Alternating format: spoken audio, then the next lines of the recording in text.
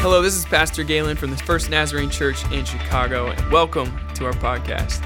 Hey, before we hear the message today, I simply wanted to say that no matter where you're at, we're glad that you're listening today. We hope this message will inspire you, instruct you, and help you grow in your relationship with Jesus. And if you live in the Chicagoland area, maybe this is the first step for you joining us in person sometime. Or if you want to, you can always check out our online live services every Sunday on our website at firstnaz.cc. Thanks again for joining us. Enjoy the message. Well, good morning, church, and thank you again for being here. Whether it is your first time or you're new around here or you've been here for years, thank you for jumping in and being here today. Like Phil said, my name is Galen. I'm the lead pastor here, and I just want to say it is a great time for you to be committing or being a part of this community. Some of you maybe have been for years, but you're taking on new roles, you're leaning in, you're serving, you're doing more. I just want to start this week by simply saying, I wish you knew what all God was doing in and through this church. It's amazing for me to be able to sit in this chair now and to hear from you week after week. Every service, someone, I feel like God is moving in my life. I was praying this specific prayer and God answered. Or last week, there's a coincidence in my life that everyone else would see as coincidence, but I know that is God telling me He sees me, He loves me, He cares for me. He's moving in my life. To see people, younger people, even in our own congregation, accepting the call to ministry. God's calling me to be a pastor. I want to start that journey. It's so fun to see what God is doing through this place. I'm glad that you're here. I'm glad you're a part of it. I also want to highlight just real fast the life group book. You see that around you? You can go ahead and grab one. You can begin to flip through it. You're like, Galen, this 2-minute introduction's already too long, so I'm going to check out and start looking through your book a little bit. Totally fine. Go ahead, look through it. We have different couple times a year, we launch life groups here at the church. This is one of our most strategic ways for you to connect with God, connect with other people, and experience Christian community. We want people to be in these groups. It's great to come on a Sunday to hear God's word, to worship through song and through our prayers, and that's fantastic, but oftentimes the things that help people grow the most in their faith, what keeps them strong in their faith when life gets difficult, is a small circle, a small group of people who love them, who know what's going on, and is praying for them as well. So if you're not in a group, I would encourage you to do that. You have a couple weeks to sign up. I want to highlight just the new and featured ones in the front there. We got a group for everybody, whether you want to do a shared activity, grow through like a Bible study or a curriculum, or a support group that'll meet you where you are and what you're dealing with today. Some of these new ones, just starting off at the beginning, a Bible study with Pastor Bob is new one starting up. 2 and 3, I hope you look at those. Whether you are a man or a woman, there is a Bible reading group for you. If you were to say, well, I can't set aside a whole evening to be away, what if you ingrained a new rhythm of Bible reading into your life where you'd open the Bible app every day with other people from our church, read the same things, and be able to comment and share conversation, building in the discipline of reading the Bible every day. Or number 4, Pastor Phil's and Brenda's group, doing life with your adult children. If you're in that stage of life where your kids are now grown and you're wondering how we can parent them well, join with others that are in that same stage. If you missed it the last time that group was going, we've brought it back. We hope you get in it. Or not only parenting adult children, but how about parenting your teenagers? On Thursday night when our middle school gathering is happening, adults, you can gather for the Parents of Teens group as well. Group for moms, another Bible study with Ivan. And then Ron and Marilyn are bringing back the restaurant tour group. Let me just ask you by a show of hands, how many of you hate cooking? Anybody? You hate cooking? Yes, more than last service. I don't know if that correlates to anything, but if you hate cooking, we have a group for you. You want to like to eat out? That's what I should have asked instead. How many of you like to eat out? Yes, there it is. Look, you all signed up for a group. It's fantastic. You can join them. What they do is every week they try out a different restaurant in the area. They'll take your suggestions. You go with them. And then you talk about Sunday's message. They have a couple questions. What'd you hear on Sunday? Let's chat about it. Let's talk about it together. So that's that one. Or finally, Financial Peace University. Listen, gas prices, inflation, literally everything else has gone up. If you would say, I want to be headed into the holidays, which are right around the corner, knowing that financially I have peace of mind, I know where I stand, and I have a map forward for the future. I would encourage you, maybe because of the economy, everything that has happened, maybe now would be a great time to join this group and to come around others who are also learning and growing through the same way. So sign up. You got a couple of weeks to do this. Actually, some of these groups have already started. Some start this week. So make sure you look through that and get signed up today and get in a life group. All right.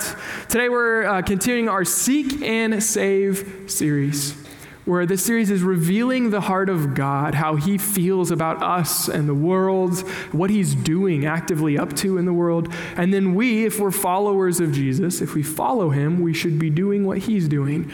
So we're learning about how we seek and save. The first week was the prodigal son, and the second week was looking down on others. Last week was Zacchaeus. You can always go back and watch those or listen to the podcast. As if Zacchaeus wasn't hard enough to spell or to say, today we're looking at the story of a man named, would you try this with me? What's his name? Anybody? Mephibosheth. Yes, that's it. Mephibosheth is his name, okay?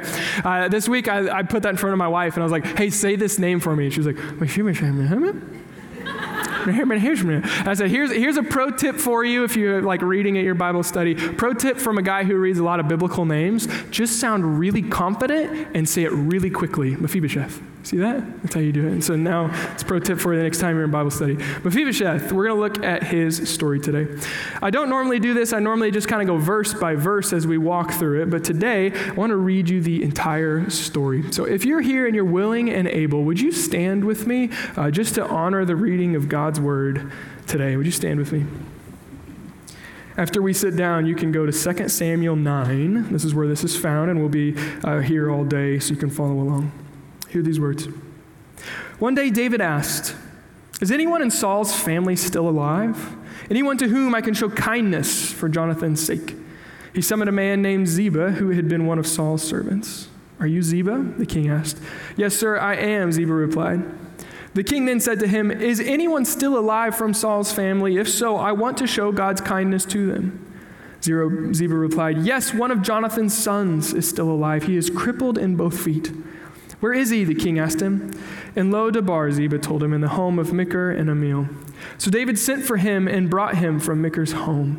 His name was Mephibosheth, and he was Jonathan's son and Saul's grandson. When he came to David, he bowed low to the ground in deep respect.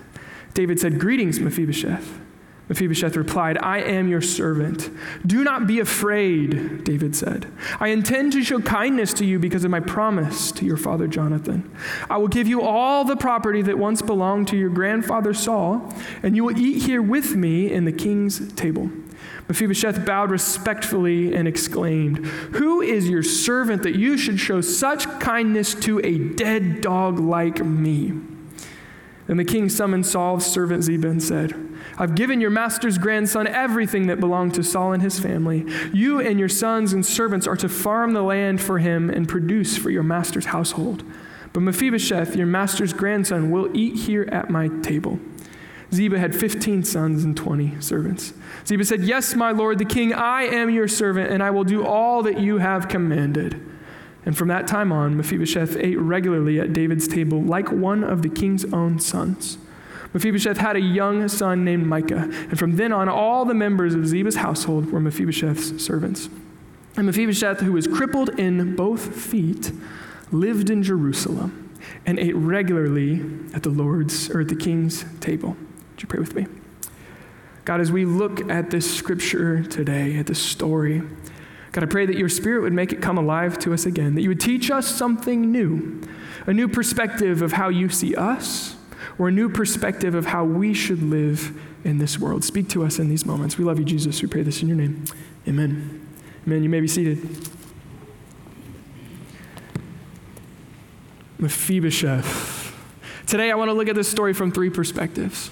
You see, first of all, when I read that, some of you are like, that was a longer story. And when we read scripture, maybe you read it just as I did. You take a big chunk of Scripture, like, okay, here's some more events, here's where some people, some things happened, and then you get done with it and you're like, okay, well, I guess I'll read the next chapter tomorrow when I read the Bible. Like, I don't really know what to do with that. It's kind of a story. And sometimes that happens when we read the Bible. We should still read it and try to learn and understand. But also when we read, here's what I want you to do. Say, God, can you show me something new? Show me your character. What are you trying to tell me in and through this story? Or, God, after reading this, how should I live based on this? And those are the other two perspectives I want to give you today. First of all, looking at how God views you by looking and putting ourselves in the shoes of Mephibosheth. And it's clear from the very beginning of this story. It appears the goal in this story is to bring fellowship into God's family. But the kindness of the king turns enemies into friends, into family, by inviting them to the table. The story begins by David asking, is there anyone whom I can show kindness to? Here's what I believe. God has created everything that we see. And he's created us, humanity, uniquely in his image and likeness because he desires a relationship with us. And most of us have turned our back on him, or all of us have at some point. Most of us may be not living for him, but I believe God is out searching and seeking. Is there anybody I can show kindness to? Is there anyone who wants to turn towards me, have relationship, my blessing, my favor? Is there people out there who want to receive my kindness? Just in the story, they say, actually, yes, there is one in Saul's line. His name is Mephibosheth. He's still alive, but he's been crippled in both feet. I see in the story, we don't read it here, we see it somewhere else. King Saul, his grandfather, is the king, and Jonathan, Mephibosheth's dad, they are at war. And the war actually begins to come closer and closer to home. It's on the home front, pressing in near their house. And so one day the fighting gets so intense that Jonathan and Saul are out to war, and the servant picks up Mephibosheth to run away from their attackers. And so they're running, and as she is holding this 5-year-old boy, she drops him. And when she drops him, he becomes crippled in his legs for life, and that's how he becomes crippled. I believe God is out searching the world. Is there anyone who would come to me? And some of us, I wonder, have we been crippled? You know, I get to stand up here, which is a fun perspective because I get to look out and see all of you. And a lot of you, I've begun to get to know you a little bit, some of your stories. And sometimes, most of the time even maybe, things happen to us that maybe aren't our fault. Maybe like Mephibosheth as a young child, something happened in life that was unfair and shouldn't have happened to you. And you're crippled, maybe, because of that trauma. And maybe haven't fully healed. Or as I look out and I begin to hear your stories, maybe someone dropped the ball in your life. Maybe someone was absent. You know, you read Mephibosheth's story. His mother is never mentioned in any of the chapters, any of the accounts of his life. She wasn't there. I wonder how many of us have people that were missing in life. Or maybe they were there, but because they were there, their influence harmed us. It was hurtful.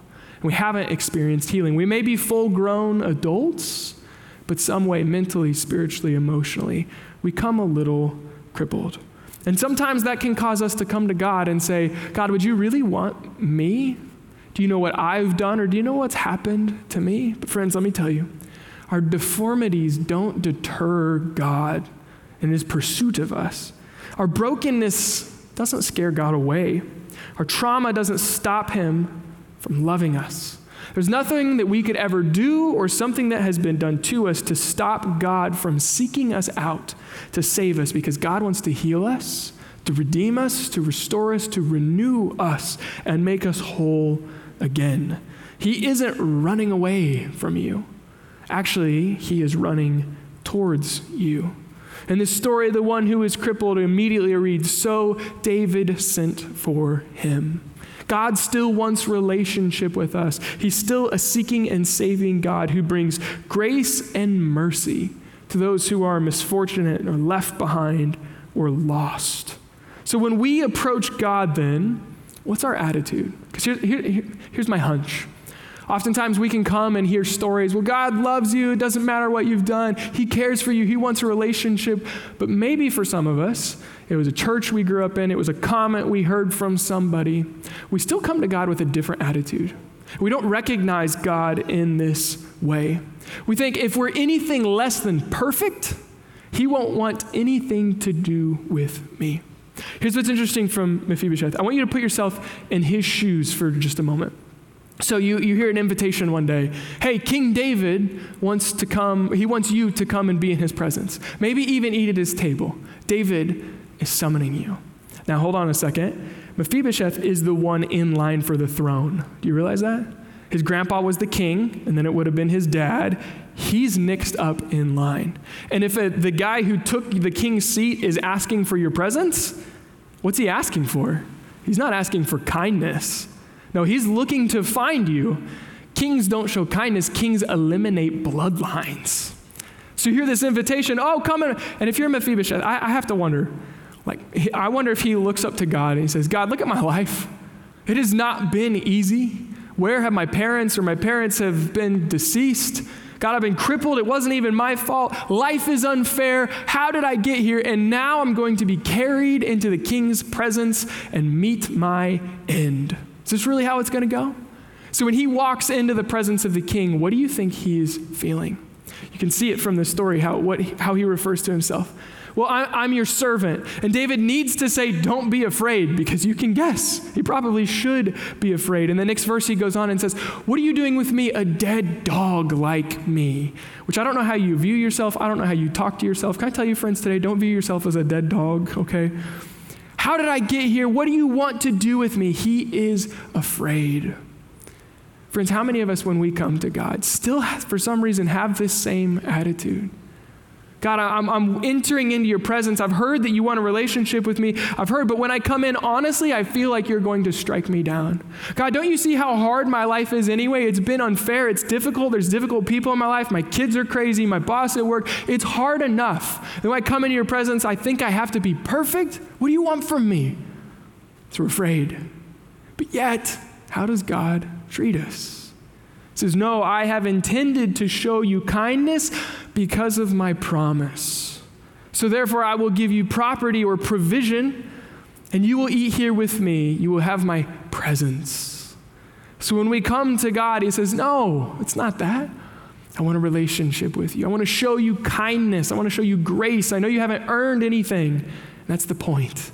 I still want you here. Here is grace. Come and let me be kind. Let me give you a provision. He tells the servants to go farm the land so he'll always have enough. We have a future provision waiting for us.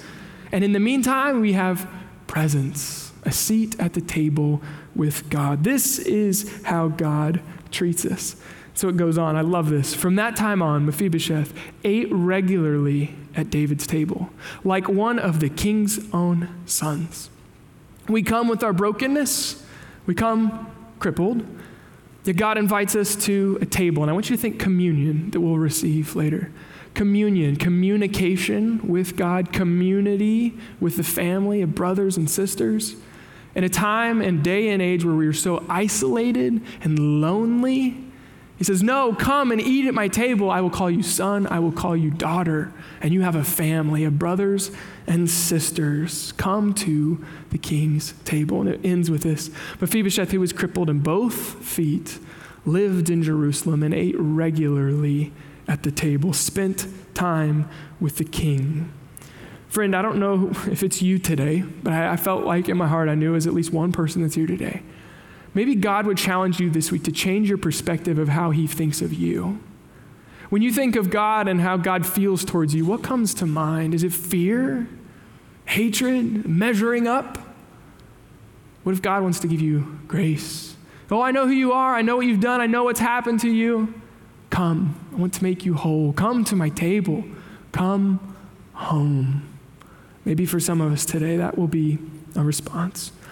And finally, I want to go through this story one more time from a third perspective. Now, most of you in this room, like I said, I've known you. You've been Christians longer than I've been alive. I realize that. You may haven't heard a sermon on Mephibosheth in a while because you don't hear that very often.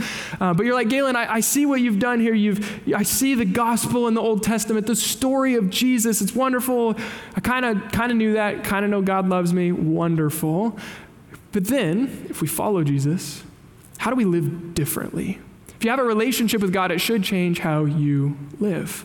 So I want to look at this story one more time and look at David. If this is what God is doing, then how do we follow as well? It begins, David says this, "Is anyone in Saul's family still alive? Anyone to whom I can show kindness for?" Again, if you are in David's presence and he says, "Hey, is anybody in Saul's family still alive?" You're like, "Oh, David, I know what you've got in mind. We're going to make sure your reign is secure," right? That's what we're doing. We're taking care of business. And he says, "Oh, I want to show them kindness." Like, kindness, David, I know what you mean. That's right. We'll go find him. That's right. But what if David comes to a place, and at this point, he's become king, he's had military conquest, there's relative peace in the land. What if when we encounter God and he begins to change us, he gives us his joy, his peace, his patience, and we love life with God, we don't just say, "Oh, me and God are good, can't wait for next Sunday, can't wait for my life group." But what if we begin to actively live on mission, asking the question, is there anybody in this world that I could show kindness to? And I love this. I can show kindness to for Jonathan's sake. I made a promise to Jonathan that his family, my family, we would always be friends forever. What if we asked, is there anybody in this world that we could show kindness to for God's sake? That they might be able to see the love of God in and through us practicing kindness. And I think this kindness, there's two sides of it. And the first one is forgiveness instead of revenge. Now here's the thing with David. Saul was the king when David was growing up. Saul, head and shoulders, I told you that last week, beautiful man. He is the warrior king. Everybody looked up to him. But God knew his heart was not right with God. He was turning away from God. And so he told Saul, "Your kingdom will be stripped from you and given to another." Meanwhile, the prophet goes and finds David, and God says, "This is the next king." So they anoint him. He's like a rugged teenager who hasn't showered for a little while, been out with the sheep in the wilderness. This is the next king. Now think about this from Paul's perspective. So one day David shows up at a battle, takes a stone, flings it, kills a giant, gets famous. If you're Saul, you're like, who's that little teenager who got lucky with a giant? And then David starts leading armies and destroying people, and the women are singing songs in the streets. "Oh, King Saul, he's so great. He's killed his thousands of people." And if you're Saul, you're like, "I like this song. More, please." Oh, and then there's David who's killed his tens of thousands. You're like, "This is a terrible song. Stop singing right now." Who is this young man? "Oh, he's coming for my daughter's hand in marriage. I'm going to set the bride price really high," and I'm going to keep church PG today, but you can go read your Bible and go read what that bride price was. And David comes back and has actually doubled it. Who's this little showboat? And so Saul gets fed up with him. And when David's in his presence, Saul takes spears and throws them. He tries to murder David multiple times. David is on the run. He's hiding in caves. Saul is actively with his army, not hunting other people, no, hunting his own, hunting David to try to kill him. Now, if you were David and you had the opportunity to take matters into your own hands, God's told you you're going to be king, and this guy is obviously not a good king. Maybe it's my time. It's my time to reign and rule. God said it was going to happen. If he would have taken justice into his own hands, no one would have blinked. Man, he's tried to kill you multiple times. You deserve it, David. Go ahead. But David, being a radical man of integrity, knows that it's not only about arriving at the right place, but it's about how you get there and doing it the right way. Doesn't take justice into his own hands. He had an opportunity where he was literally right behind Saul with a knife and could have done it. And his advisors were telling him, do it. And he didn't.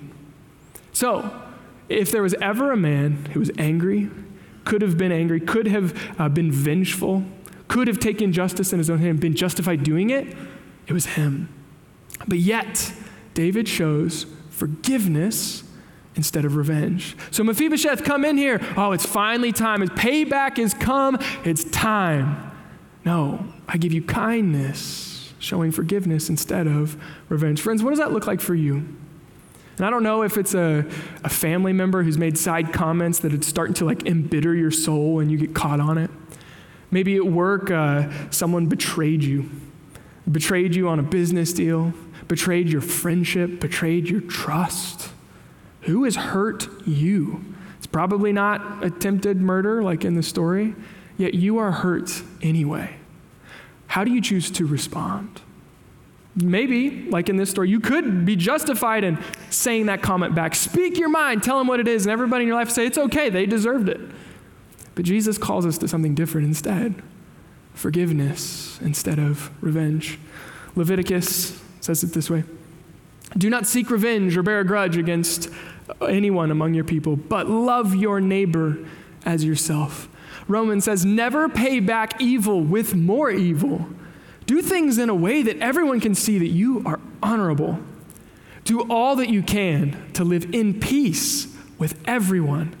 Dear friends, never take revenge. Leave that to the righteous anger of God. This term righteous is a legal term, like justified. Do you trust that God will make it right one day? Leave it to him. Don't take revenge. Instead, forgive. And finally, from 1 Peter, finally, all of you, be like-minded, be sympathetic, love one another, be compassionate and humble. Do not repay evil with evil or insult with insult. On the contrary, repay evil with blessing, because to this you were called, so that you may inherit a blessing. We turn the cheek as followers of Jesus. Be kind, show kindness, forgive instead of revenge. The second piece of showing kindness is not just not taking revenge. It's by actively going and showing a radical, loving generosity. Practically, we as Christians, when we receive forgiveness, it should change how we then relate to other people, showing them kindness. And I would say it this way: I want us to give Christianity a good name. Here's why I say this. Some of you in this crowd, you're part of the boomer generation. When you were in your 30s, 6 of 10 of you were in church. In my generation, 3 of 10 in their 30s are in church. And the generation to come, it's projected to be at 1.5. So with young people today, you say, oh, I'm a Christian. They don't be like, wow, that's really great. Like, where do you go to church? They say, I'm sorry. Because they've connected that to terrible acts that some people have performed, or leaders that have let them down, or one angry person with a sign, and they're connecting Christianity to that. But what if, through our loving kindness, we began to rewrite the narrative? We'd show such loving generosity, and that would be our opportunity to show them who Jesus really is, a God who loves them and loves them through other humans as well. I want to tell you today, I think one of the greatest blessings that we can experience in life is growing in our generosity. I hear people, I just don't see God at work in my life. I don't see God using me with others. I don't normally jump to this step because it's kind of a big one, it feels like at the time. But I want to say, grow in your generosity. And by generosity in our time today, or in our age today, I mean both time and money. For some of us, our time is actually even more precious to us. What if we began to make margin in our time to serve other people? We began to make margin in our finances to be generous with other people. When you do this and you experience it, you use your time and you go serve someone, you bless someone financially and you see the difference it makes in their life, and they tell you stories of, I was praying for this and God has answered this prayer through you, then you're like, oh, God, you are moving in my life. This is incredible. Growing in our generosity, I believe it changes our hearts. It fits in God's upside down kingdom. Jesus said, if you try to save your life, you lose it. But if you lose your life for my sake, you will find it. I think the same thing is true with our generosity. The more we try to get and save for ourselves, the more empty we become. Yet the more we set aside to give to others, to be a loving blessing to them, the fuller life becomes for us. We see our purpose and God's love in the world. For me, this is what it looks like practically. I kind of like organized lists. So every year I make a year goal list. I put fun things on there. I put different books on there. I put crazy things on there. I go to my life goal list. I try to take 1 or 2, put them in the year list. I love it. And every year since I started this, I've kept one. Bless 5 people anonymously a year. At least 5. That's like one every month and a half, 2. My math's not great. My lists are great. My math's not great.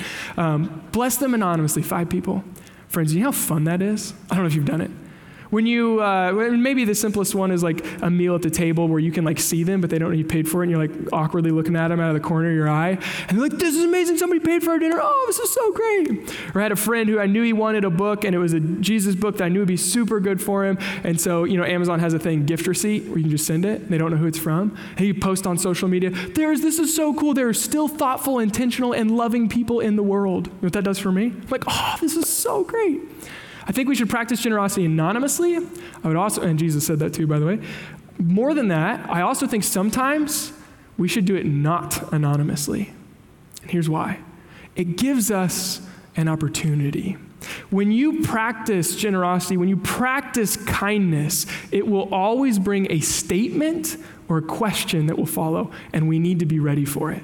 David practices this kindness with Mephibosheth. You know how he responds? He bows respectfully and exclaims, who is your servant? Who am I? That you should show such kindness to a dead dog like me. It's both a statement and a question. When you practice generosity, not anonymously, they know who did it, and you're face to face, most of the time they will make a statement or they will ask a question. Why would you do this? People don't do this. Why would you go out of your way? How did you notice? Why did you do this? And this is your opportunity. And we could answer with like, well, I'm just a really great person. That's right. That's why I did it.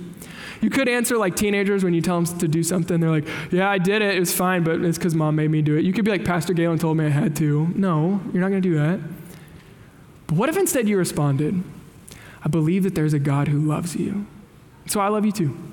Super simple. Or maybe if you had the words for it, man, God has lovingly, generously given his life for me. It's changed my life. I believe he loves you too. And I want to show you God's love through me. You may not have all those words, but could you simply say, why'd you do this? I believe that God loves you. You see what that does for the name of Christianity? You see what it does with their relationship with you? Then they get curious. Why are you different? Oh, because God has changed me, and I think he can change you too. Let me let you into my mind a little bit on strategically.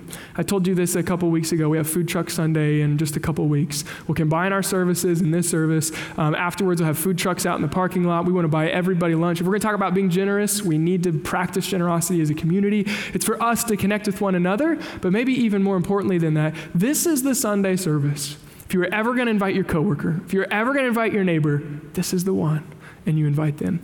What if leading up to that Sunday, you got the card last week where you've been praying for these 3 people to come and find Jesus. If you lost that card, they're on your way out today. If you weren't here, grab it on your way out. They're by the doors. Grab a pen and the card. Intentionally praying for 3 people to come to find Jesus. You're praying for them. Then this week you're practicing generosity with them, doing something to bless them. And why are you doing this? You're different. I was doing this thing at my church. However you respond. And then in 3 weeks you say, come to Food Truck Sunday. Lunch is on me. We'll hang out afterward, eat some food, sit around, and talk. Do you see, how do you think they'll respond in those moments? We're creating an environment where the people that are far from God could come and experience his love through his community. Again, it appears in this story that the goal of this story is to bring fellowship into God's family. God accepted us when we were once lost. The kindness of the King turns enemies, as once we were enemies to God, into family as brothers and sisters. So as we live differently, now we show the kindness of the King to others that turns them into family by inviting them to the table, inviting them into relationship with God. I entitled this message today, Seeing the Broken, which may not seem to fit what I've said so far. Here's the challenge for us. In this context, in our society, maybe one of the greatest sins of an upwardly mobile, suburban kind of church and people is that we isolate ourselves away from brokenness. And there are people all around us that are hurting, lost, or have made very public failures, and we'd say, we'd rather not deal with it. And I'm not passing judgment. I think it's all of us. We have a family member we'd rather not just address. There's the disabled or the poor or the widow. the person who's unloved, the person's hard to talk to, so we ignore them. What does it mean to see their brokenness? Do you realize David never had to reach out to Mephibosheth? He could have lived on, no one would know about it, but he chose to. What does it look like for us to see the broken, not dismiss them, but instead invite them to what God wants to do in their life? Are we willing to do that? What if, and this is my hope, and I think about pastoring this church in the years to come, I want us to be a community that actually practices this. That isn't just, well, I come on Sunday, the music's great, the talk's meh, sometimes it's okay, it's fun, I like going on Sundays. To instead, man, I love this place. I feel like we go in, we get refilled, and then when we leave on mission to show people how much God loves them, to practice kindness, to be a community of generosity. Man, that's the group of people that went and did that really great thing for those people. Or the individuals in that community. What if the people in these seats? Yeah, I first started coming when so-and-so did this for me. I first started coming when that neighbor walked across the lawn and struck up a conversation. I started coming because they were so generous to me. I want us to be a community that points people to Jesus. Why are you doing this? Oh, I like to do good things. Oh, Jesus has changed me. And I think he can change you too. A community that doesn't ignore brokenness. A community that invites all people to God's presence and his provision. A community that welcomes those with a backstory. Says, it's okay, pull up a chair. You're welcome here too. Welcome to the King's table. You're made a son, you're made a daughter. He has all that we need. And now you are brother and sister to me. A community that ultimately joins with Jesus to seek and save the lost. In just a moment, we will receive communion together. If you didn't get the elements on your way in there outside the doors, you can feel free if you want to go grab one now. But here's what the picture is that I want you to see as we receive together. Last verse here, 2 Samuel 9:13. And Mephibosheth, who was crippled in both feet, and you too, friend, I don't know what it is for you, but are crippled maybe in some way, who can live in Jerusalem, the city of God where God's presence dwelt, and eat regularly at the king's table. Again, think communion, communication with God, community with his family, living life with the God who loves you, regularly coming back and enjoying all the goodness and fullness of life that he gives us. The band is going to play a song in just a moment, Carried to the Table. Friends, Mephibosheth carried with broken feet. Maybe you feel like you have been carried into the king's presence, but he doesn't look at you angry. He doesn't look at you mad. Oh, he wants to show you kindness. I want you to pray as you hold the elements. I'll come back in just a moment and we'll receive them together. And thanks again for joining us for the First Naz podcast. If you're interested in what your next step in growing your relationship with God might look like, I'd encourage you to visit us at firstnaz.cc/engage, or you can download our app from the App Store, First Nazarene Church. And there you can let us know if you've made a decision for Jesus, or you can also find practical resources to help you grow closer to Jesus. I'd also invite you to subscribe to the podcast if you're not already, to make sure that you've always got the latest content. And if you want to, feel free to share this on your social accounts. You never know who else might need to hear today's message as well. Well, thanks again for joining us. Have a great day.